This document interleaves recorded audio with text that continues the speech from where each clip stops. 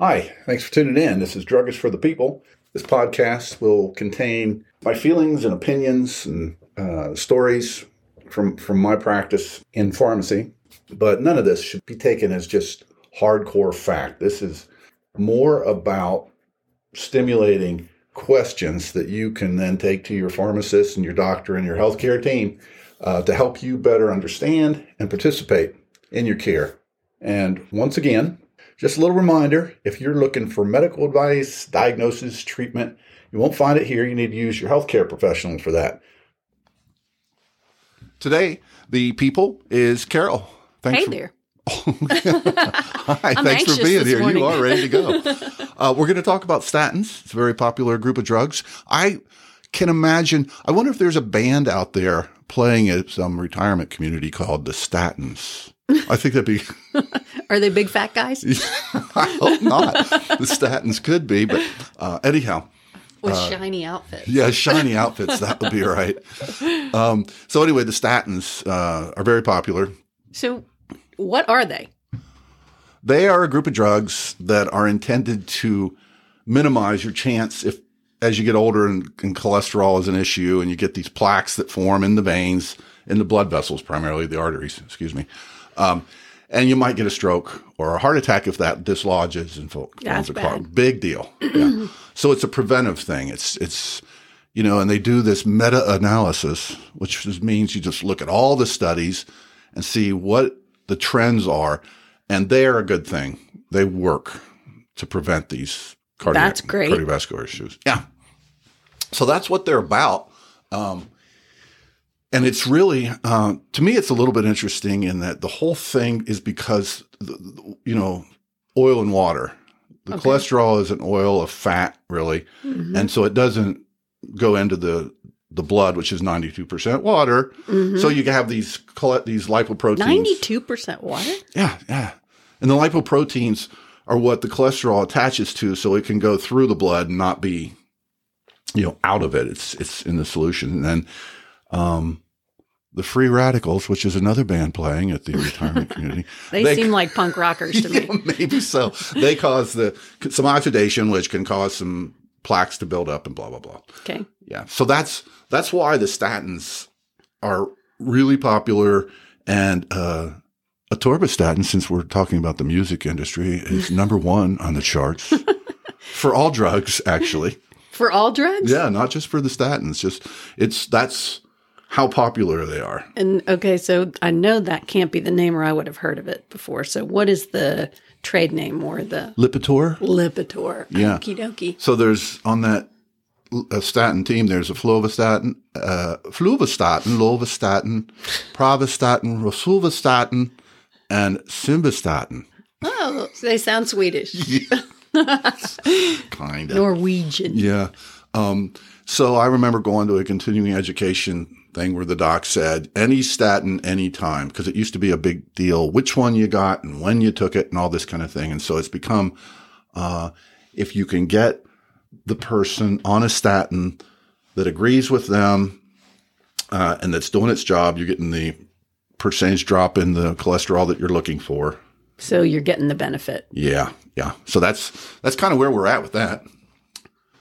You being the patient getting the benefit. Right. Not the doc. That's right. Yay, I got 5 more people on. So there's a bunch of risk factors that determine if someone gets on it. You don't just put them on there. Okay. Hey, that's Doc, good to know. Go in demanding a statin. Say, I want one of those. Everybody I go out with, it's all the cool kids are doing it. And that's why you do it.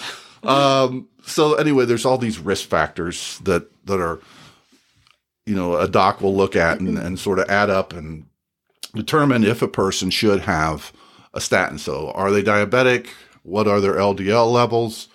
What's the family history? Do they smoke? Things like that. That seems like high blood pressure things to know. Yeah. And then they'll determine from those risk factors if they should be on a statin to try and avoid, to prevent causing problems. Yes, big problems.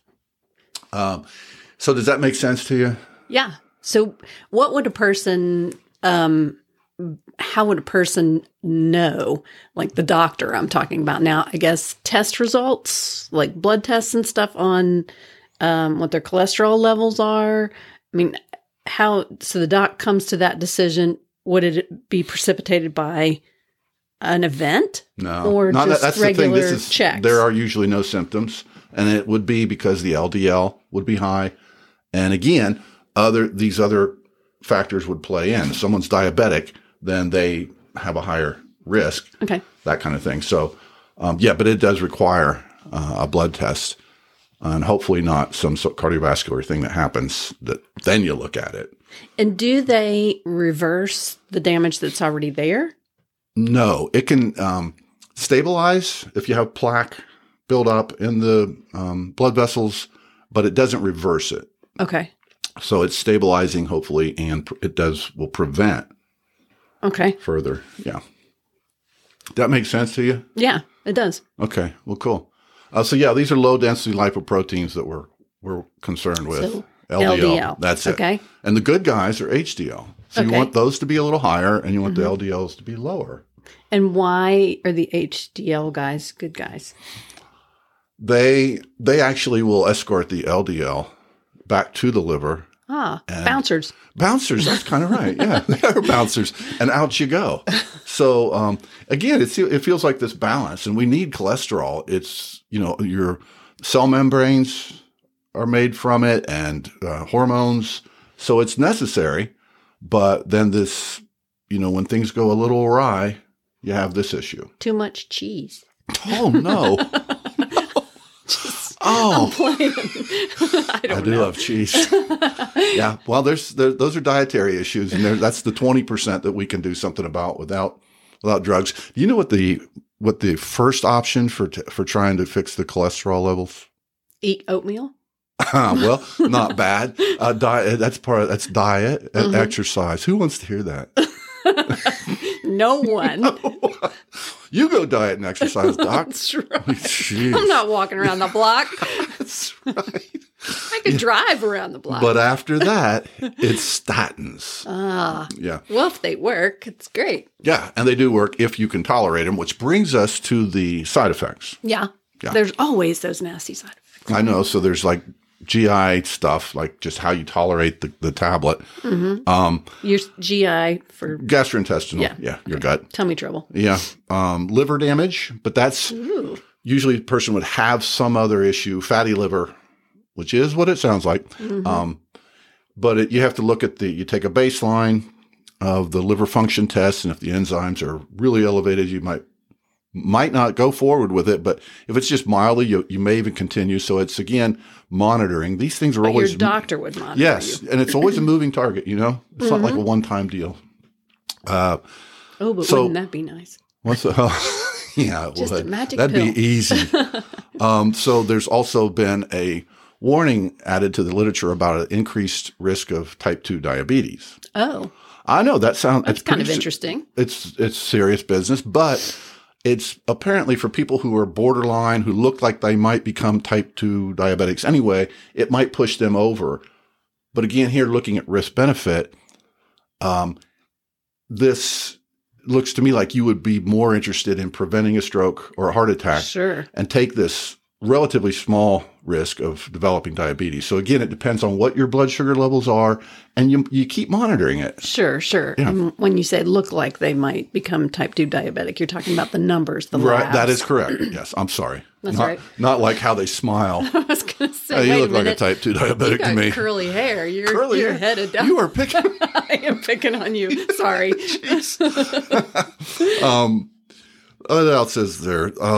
Muscle issues, muscle cell damage, excuse me. Here's the big word, rhabdomyolysis. What the? Myolysis, excuse me, golly. What does that mean? Yeah, it can have some muscle, the protein breaks down, and then you can have some kidney problems, and it's really rare. Okay. But there is some myalgia, some muscle pain that's commonly reported. And this is one that's been like, the medical community is looking at it and say, wait a minute, it can't be that high a percentage. Like it's 20, 25%. It's a high percentage that people report and then want to stop the statin. And so there's studies being done comparing placebos, blah, blah, blah. They are sort of coming to this idea that between 5 and 10% of the people that take a statin might actually have some muscle pain.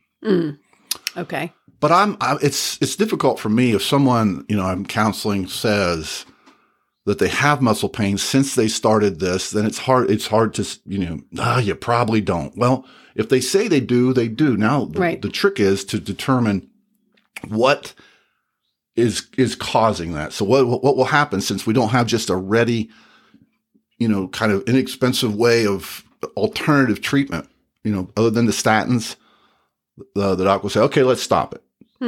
Symptoms clear. Well, that's something there. Right. Now we restart. If they start again, the symptoms reappear, the muscle pain, then that's cause and effect. That's kind of definitive, but we don't stop there.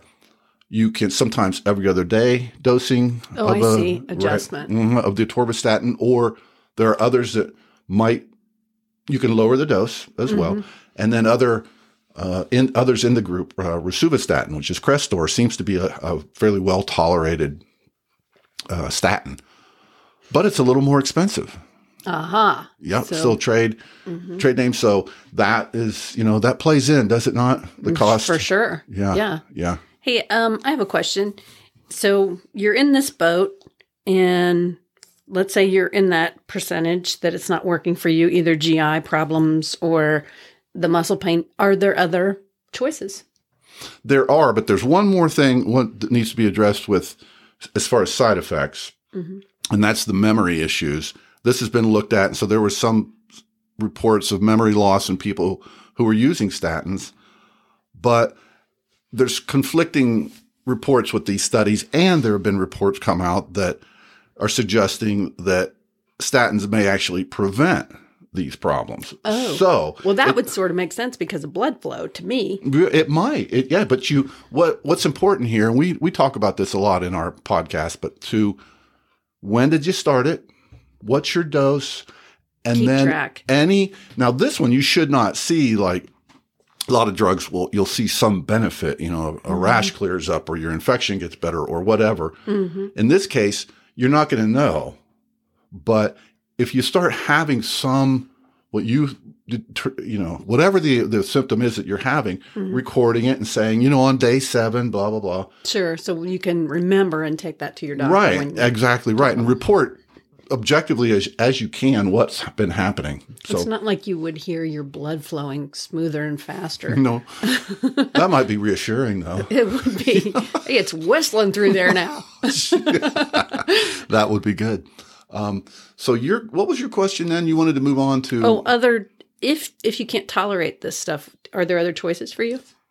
There are, but before I go into that, just again, before they'll move into these other drug categories, they'll try and find a statin. We've talked about like an ACE inhibitor for blood pressure. What can happen with that is a dry, non-productive cough. Right. And people just need to know that, because you can go to the doc, and then there's another group of drugs called angiotensin receptor blockers, and you can use those instead. So it's a nice way to just like, okay, that's a problem. No big deal. We'll use this other group of drugs. Right. Yeah. With statins, there's not that ready. Let's just flip to this other group. So that's part of before you move on to alternatives, you try and find a statin. The right statin at the right dose at the right time. So again, if it's every other day dosing, a lower dose, a different statin, that kind of things. But this also too because statins are effective and have really helped people. So absolutely, you want them on your team. Yeah, okay. That's it. If they don't work, I did want to mention about grapefruit and grapefruit juice. There's this. You always hear about, well, I don't know that you always hear, but that's it. If you take a statin and then you take you like grapefruit and grapefruit juice, the grapefruit juice can cause the statin to remain in your system longer. It inhibits an enzyme that would normally break the statin down. And then you can have a higher incidence of these side effects that we're talking about. Oh, okay. So that's why. That's why the warning about grapefruit. Yeah. Yeah. And it seemed like years ago I had heard someone was trying to genetically engineer a grapefruit that did not have that compound in it. which is the way people are. Hey, Pretty cool, actually. I did have an idea for a new delivery system for like Atorvastatin. Yeah. What if you could make it like bacon flavored chewable Chocolate covered. Atorvastatin bits, and then you could just sprinkle them on your salad. Hey, sweet. I know. I'm liking that. 1 teaspoon every day. Chocolate covered. Anyway, okay, those are nice ideas for making the medicine go down a little easier. Someone out there marketing, taking notes. Yeah. So if you start taking this, before we go to the other things, this is going to be leaving the statins when we go to what you asked about. Mm-hmm. When someone's starting this, they do need to recognize this is what's referred to as a maintenance med. Oh, so you're going to take it indefinitely. Yeah, I don't know. I don't like that phrase, maintenance med. I guess it's better than perpetual. Got to change your oil every 5,000 miles and take your Atorvastatin every day. Remove the oil. That's nice. So anyhow, the sort of making the commitment to this is what you're going to be doing. It's one tablet daily, and that doesn't seem like that big a deal. But knowing that that's the idea here, and is that worth it? And that's again, I bring this up because it's this. A person needs to kind of own this a little bit, take control, not control, but just play a part here. Yeah, absolutely. Share in this decision-making thing and then go. Be positive and believe it's going to do you some good and go for it. Yeah, work with the doc on it. So if the statins don't work, there's a few options.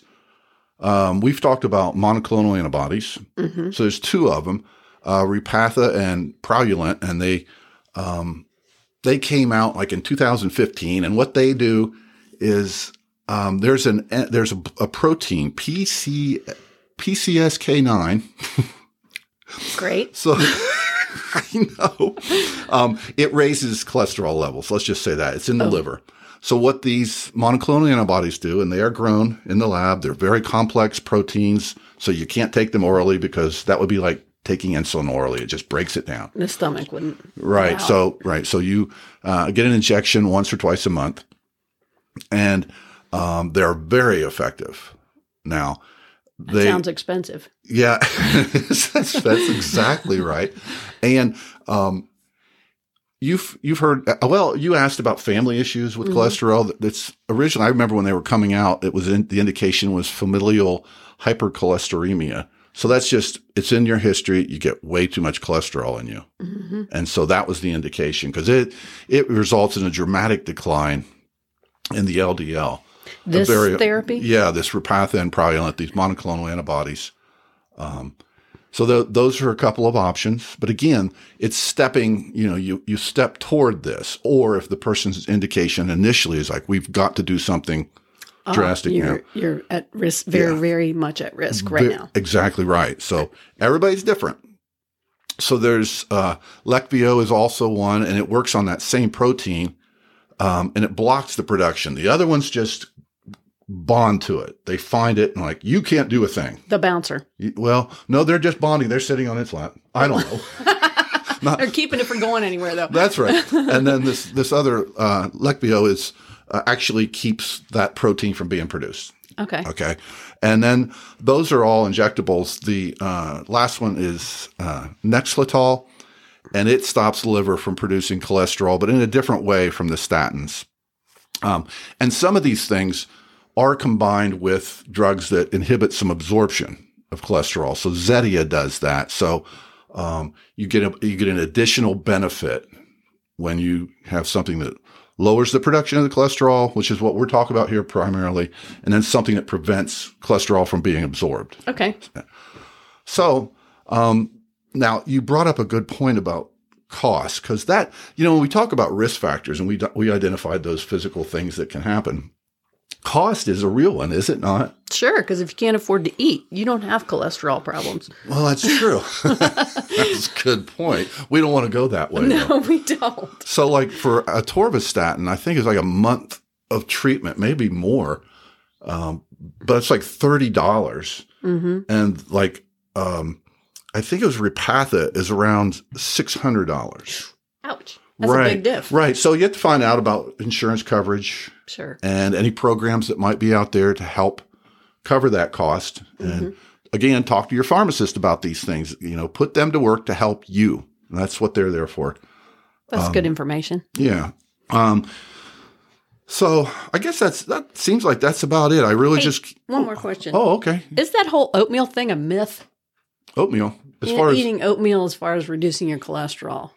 Well, here's with the diet thing. There's some drugs that, like Colestipol, which is Colestid is the trade name, and it is something you take orally, and it's supposed to bind to cholesterol and keep it being absorbed from your gut. Right. And so Metamucil Psyllium, they advertise the same thing to a degree. And I would imagine oatmeal may have that same effect potentially. I don't know the numbers on oatmeal and how effective it is with regard to cholesterol levels, Caroline.